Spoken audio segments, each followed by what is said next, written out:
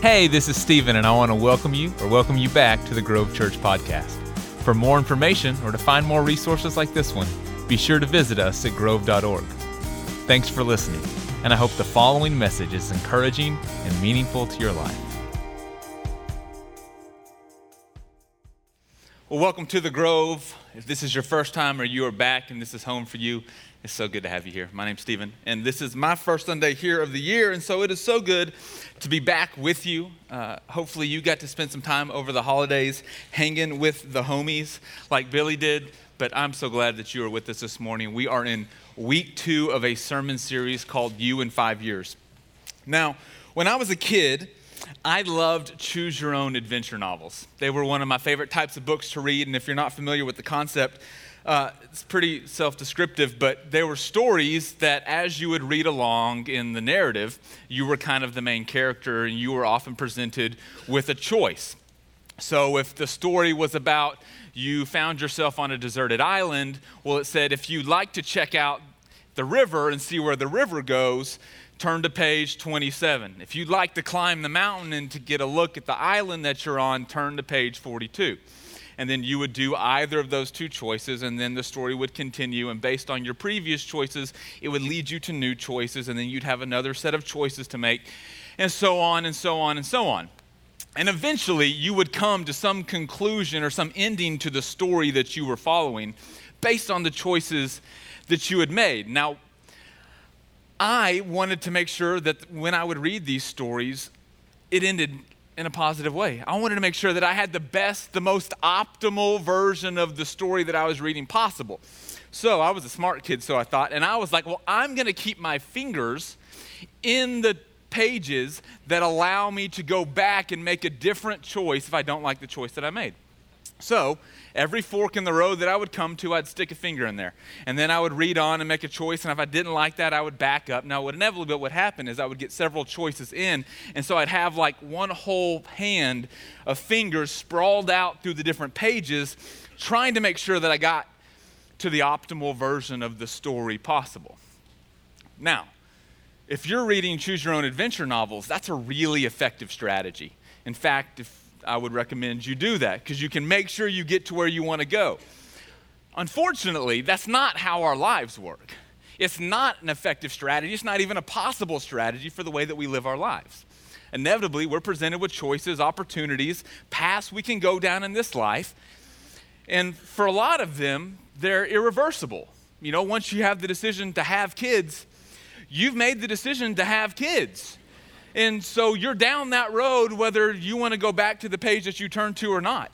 You know, if you decide that you want to move to a new state, at least for the time being, you've made the decision to move to a new state and so forth. You understand that the consequences of undoing those decisions, if you can undo those decisions, are oftentimes far more substantial than just going back to the last finger that you were in.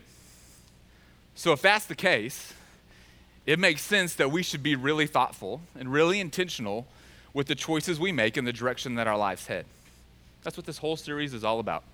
How do we make sure that 5 years from now, or 15 years from now, or depending on how old you are, 6 months from now, whatever time frame is the appropriate time frame for you, you end up in the story, in the version of the story that you want. That's best for you, that's filled with the most life and the most satisfaction, the most meaning and significance possible. We all chase after different things, but all of our hopes with our choices and decisions and behaviors in life, whether we're conscious of them or not, is to move towards and to pursue that which we long for and desire most. So last week we said that no matter what we do, we all end up somewhere. Inevitably, when you wake up tomorrow and the day after and the day after that, eventually 5 years from now you will find yourself someplace. The question is, do you like where you found yourself? Do you like the place that you're in the future? And how do we begin to think about that today in the present? So we all end up somewhere, but few of us, we end up somewhere on purpose. So how do we make sure, through the course of these conversations today and the weeks that follow, how do we make sure that 5 years from now we end up somewhere on purpose? What does that look like? And to do that, we talked about how important it was to have a vision for your life.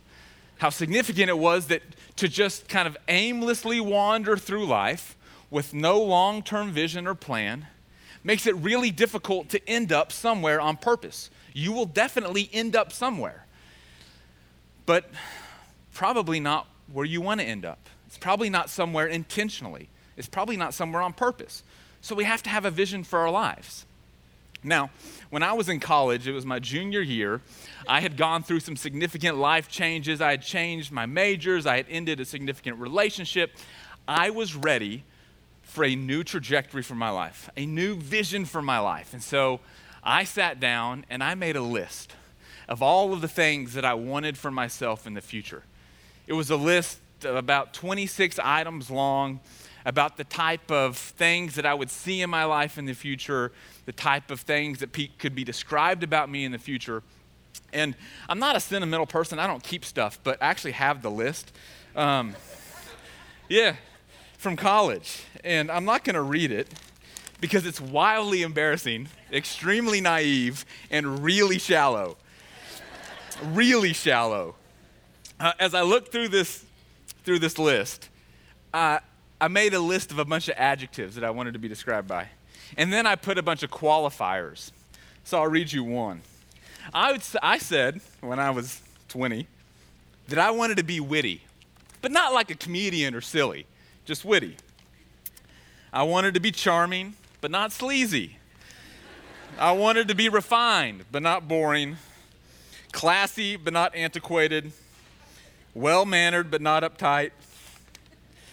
My parents had a lot of work to do with me. But I decided that I needed a vision for who I wanted to become. And so I made this list. And for some reason, I kept this list. I haven't really looked back on this list, but what I noticed as I was looking through the list this morning or this weekend, kind of preparing for this message, is that you could categorize all of the adjectives and all the things on this list as external. There were things that I hoped for myself, the size of the house that I would live in, the tax bracket that I would be in, the attractiveness of my significant other or spouse. Like all of these things, this is what went in. Body fat percentage, deadlift, mat, all these weird, this is what you're dealing with. I just heads up. And so, but all of the categories fit into the external version, the external life, the exterior, the appearance of. And what I noticed is that there was nothing that went deeper. This is something I've been working through for 20 years, but there's nothing that went to like the substance, to the character, to the inner life. And I think that if maybe you're like me, we often do this when we set a vision for our lives in the future.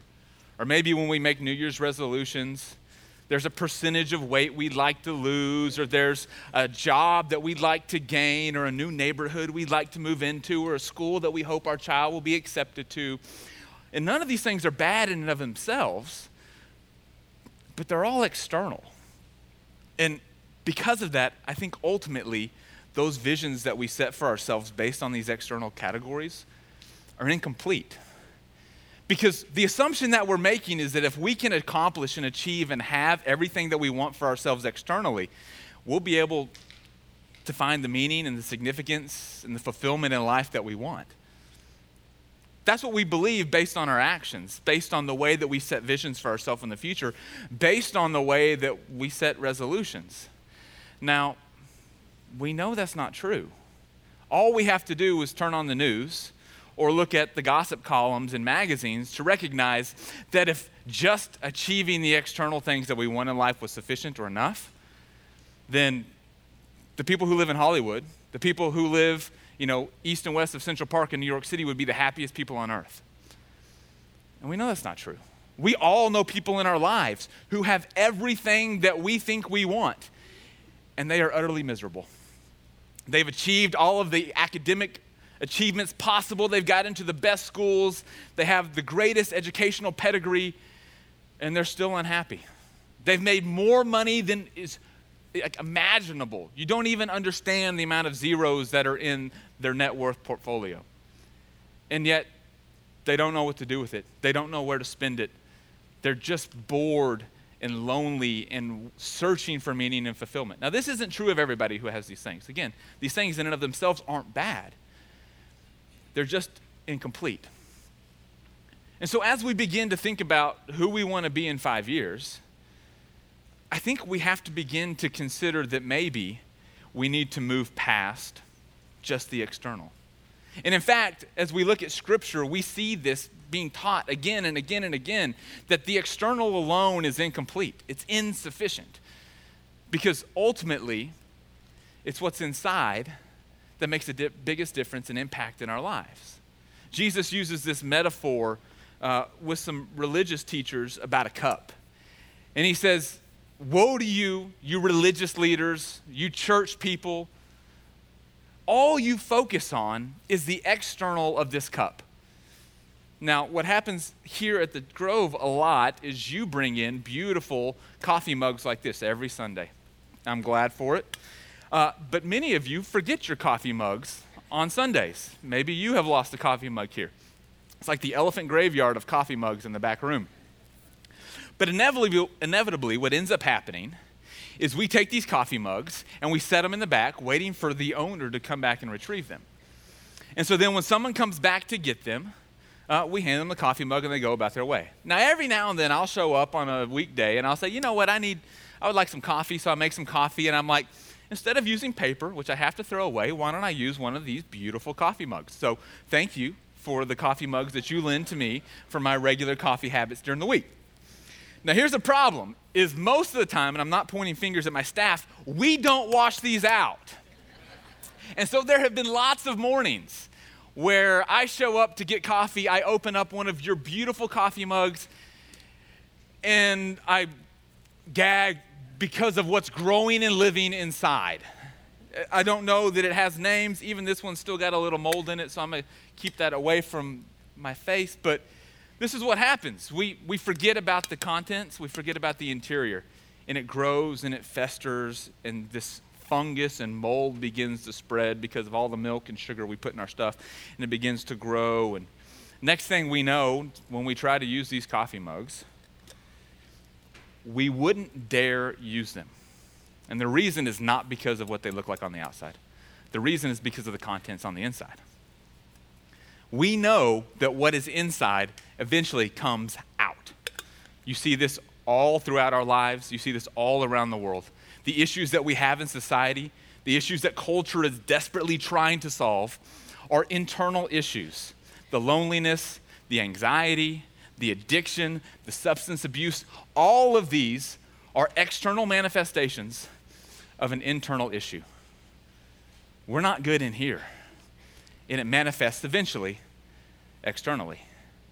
And so society teaches us all of these different external strategies to solve the internal issues, but inevitably it never, ever works because it can't get to the heart of the issue. It can't get to the heart of our issues, which ultimately is our heart. And so what Jesus says to these religious leaders is he says, all you do is you spend time focusing on the outside of the cup, polishing, cleaning, while inside you're filled with self-indulgence and greed. He says, shame on you. Wash the inside of the cup, and the outside of the cup will be taken care of in the process. Wash the inside of the cup. Take care of your inner life, and your external life will be taken care of in the process. We know this to be true. We see examples of this. We see people in news and in stories and in sports, people who have overcome unbelievable external circumstances. We're just amazed at the difficulties that they've overcome, the tragedies they've endured, the heartache and the heartbreak that they've survived. And yet somehow they have joy, they have peace, they're able to move forward in life. And we're puzzled by this because if you just look at this surface, if you look at the external, it doesn't make sense. It shouldn't lead to the internal character and the internal state that they possess. Because what's external never makes its way internal. But what's internal always makes its way external. And so if this is the case, if this is the reality of our lives, how do we become intentional about not just setting an external vision for ourselves in 5 years, but how do we become hyper-intentional about prioritizing, about focusing on our internal life? How do we begin to look at what's inside of us that inevitably makes its way outside of us and always and ultimately makes a difference in the quality of our lives. How do we do that? Well, fortunately for us, Jesus shows us how. Now, this search for meaning, this search for fulfillment, this lifelong quest that the human soul has, that it constantly pursues, that is a fact that everybody who has ever lived has always been in pursuit of something bigger than themselves, whether they're aware of it or not. This has been something that's existed from the beginning of humanity. And so the story that we're going to look at and the conversation that we're going to look at with Jesus and a religious leader is based on this search. It's based on the same premise that we're exploring in this series, You in 5 Years. It's this idea that we want to be somewhere in the future. We want to have something in the future. There is a version of our own life that we would love to have. And we just need help to know how to get there. So this is what happens. This is in the Gospel of Luke. It says, just then, a religion scholar stood up with a question to test Jesus. Teacher, what must I do to gain eternal life? Now, we need to know a couple of things about this context. The first thing is this type of interrogation and this type of Jesus, what do you say about this, was really normal. It was really normal in this time period. This is how followers or students learn from the rabbis about how to live life, what to do, what not to do. They would ask them questions because everybody was hyper literate about what the Bible said at that time, what the scriptures and the Torah said about how they should live life. But what was open to interpretation was the way that manifested in their day-to-day life. So the interpretation was open to kind of question and uncertainty and scrutiny. And so these people who would follow these religious leaders would gather around and say, okay, help me understand this one passage. Now, that's not wholly indifferent from what we do, but this was kind of the nature and the background context for this question and this conversation that Jesus and this religious leader have. So, just then a religion scholar stood up, as was really normal, and said, Teacher, what must I do to gain eternal life? Now, this question about gaining eternal life over time has changed, and the meaning of those words, eternal life, have changed for us. They mean something different. My guess is when most of us see this, when most of us read this, we read, how do I get into heaven? Right? That's not the question that this religious leader was asking. It wasn't based on how do I eventually get to someplace else. The question was, Teacher, how do I find as much meaning in life as possible? How do I find life beyond life? How do I find the fullest, the richest, the most abundant life possible now, in this life? That was the question that they were asking. How do I discover the way to live as God intended us to live? How can we find all the meaning, purpose, fulfillment, happiness that I innately desire in my core? And so the reason that we're looking at this story is because I think that's the question that we ask in this series. Is we all want this life. We all want this life beyond life, this abundant, rich, overflowing life. We just don't know how to get there. And we have a lot of opinions and a lot of suggestions coming to us from our friends, from society, from culture, from media, all informing or suggesting how it is we achieve this. And so Jesus responds to his question with a question. Jesus replied, "What is written in the law?" The set of instructions that God has given to humanity to help guide them towards this life beyond life, this abundant, rich life. What is written in the law? And how do you interpret it? What is your understanding about what God says about how you're supposed to achieve this life? This is the question that Jesus poses back to this religious leader. And so this is what this guy says. This is what he says back. He answered, "Love the Lord your God with all your heart and with all your soul and with all your strength and with all your mind. And love your neighbor as yourself."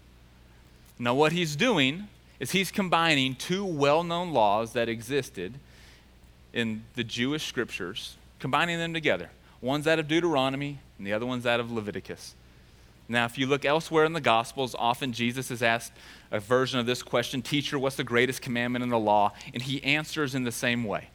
So depending on which gospel you read, there is consensus that all of the law, all of the instructions that God gives to humanity, all of the rules and suggestions for life that he wants us to follow and live by are synthesized and distilled into this statement: love the Lord your God with all your heart, with all your soul, and with all your strength, and all your mind, and love your neighbor as yourself.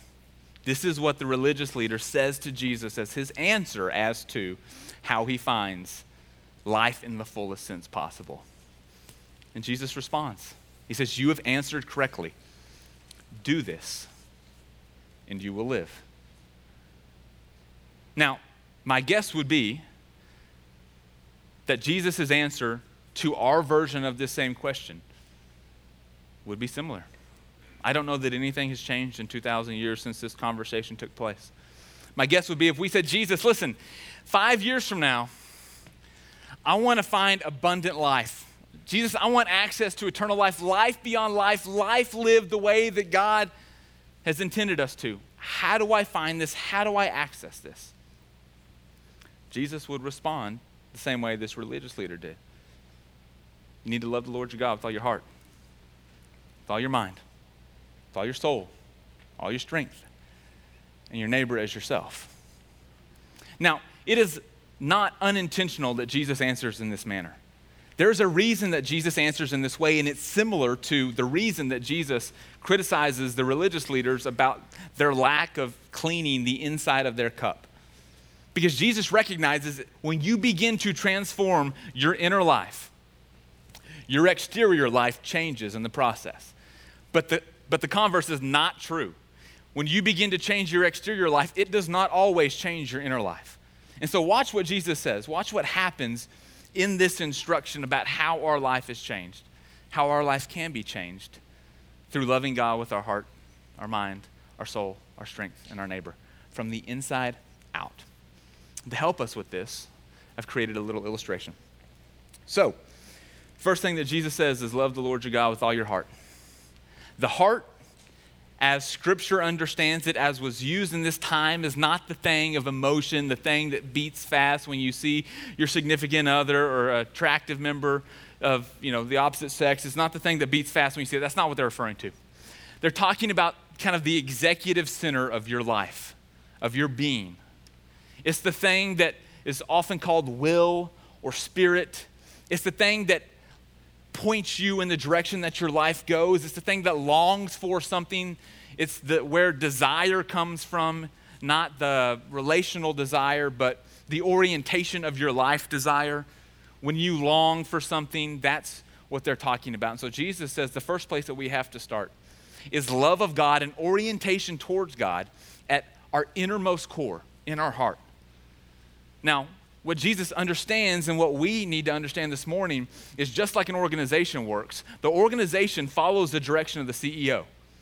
It's not identical and it's not perfect, and sometimes there's some disagreements about what that direction may be, but so is true of our life and our bodies.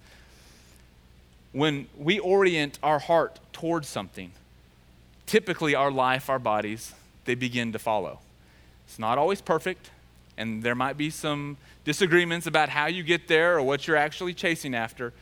But Jesus recognizes that, listen, if you want to transform your inner life because you want to experience in your external life the abundant life that is waiting for us, you first have to begin with the heart. Orienting your heart, desiring first and foremost over anything else in your life, God. Next is what they use to call the mind. Now for us, this would be our thoughts and feelings. And our thoughts and feelings are always paired together. Those things we think about, those things that come across our brain, and then our responses, our attitudes, our feelings about the things that we think about.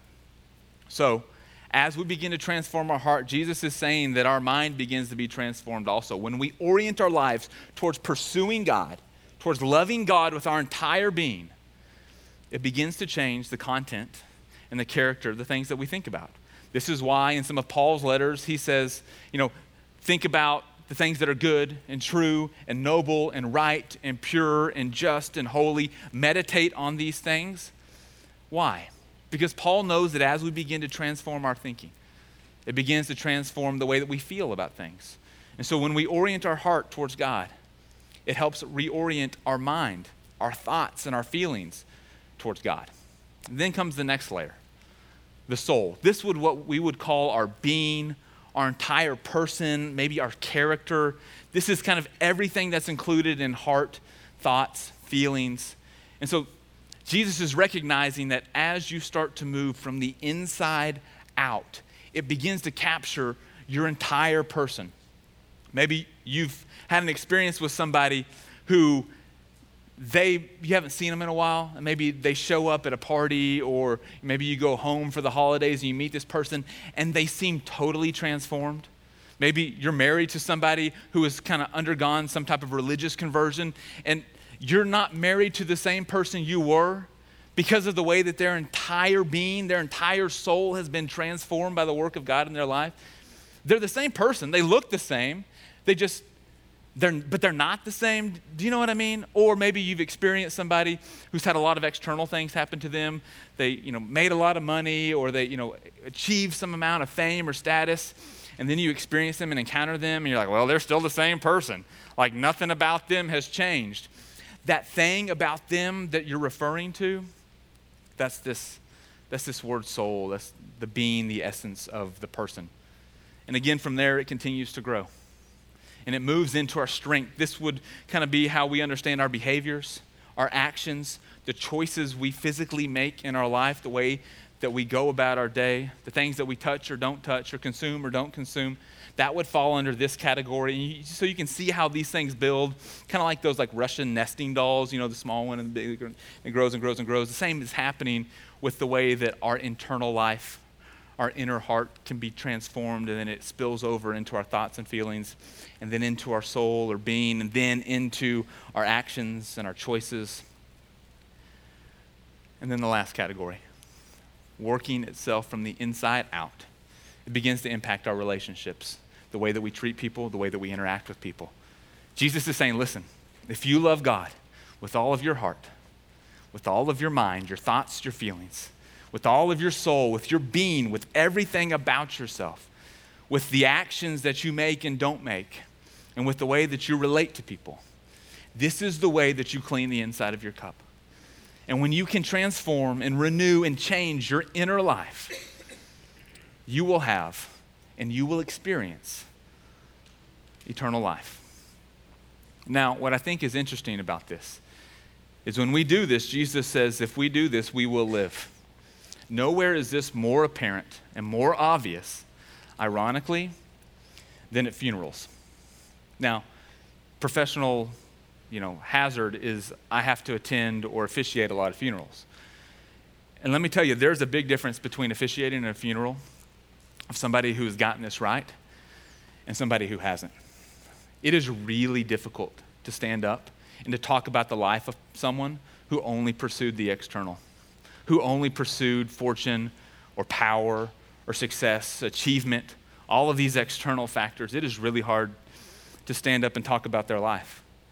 Because inevitably what ends up happening is because they've pursued the external, they have forgotten to take care of and clean all of the interior life. And so most of the time, there's broken relationships with their family and friends. Oftentimes, there's this kind of hushed, unspoken, they weren't really that great of a person, or he was kind of a jerk, or she wasn't very nice, that pervades kind of the conversations about the person as we're sitting there trying to acknowledge and honor their life. But when they get this right, it is so easy to officiate those kind of funerals. It is so easy to stand up and talk about the legacy and the impact of somebody whose inner life has been totally transformed by their love of God. I mean, you almost don't have to say anything. Everybody knows. Everybody has a story. Everybody has an experience of what this person was like to interact with, what this person was like to be in a relationship with, what this person was like behind closed doors when nobody else could see them. What's amazing about this, which isn't the case when people fail to get this right, is the people that love and admire these people most are not their acquaintances, their business partners. It's their family. Their family loves this person because they saw what few see. At their very core, they were good, and they were God-centered and God-focused. And it meant that the things that they thought about, and the feelings and the emotions that they expressed, the words that they used, the choices that they made, the actions that they engaged in, were all aligned towards honoring and loving God with their entire life. And those type of people inspire life in other people.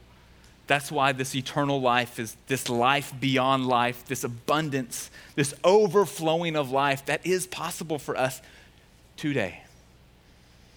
And it's also possible for us 5 years from now. And so I want to leave you with one simple homework assignment. It's a small prayer. It is a prayer that I try to say every single day. And it's simple. God, less of me, more of you. God, less of me, more of you.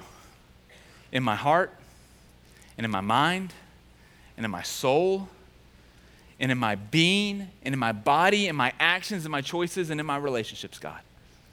God, less of me, and more of you. Because Jesus promises us, you do this, and you will live.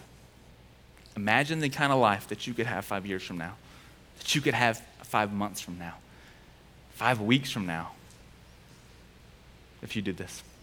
That's my prayer for all of us. Let me pray for us this morning.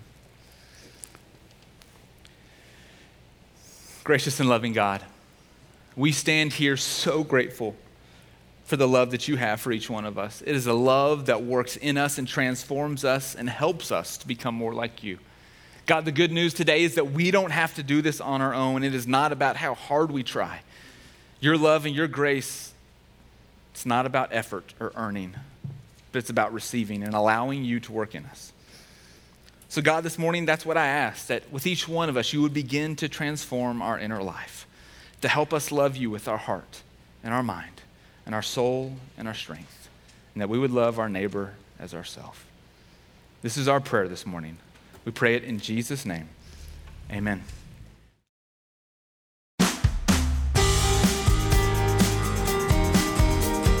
Hey, thanks again for listening.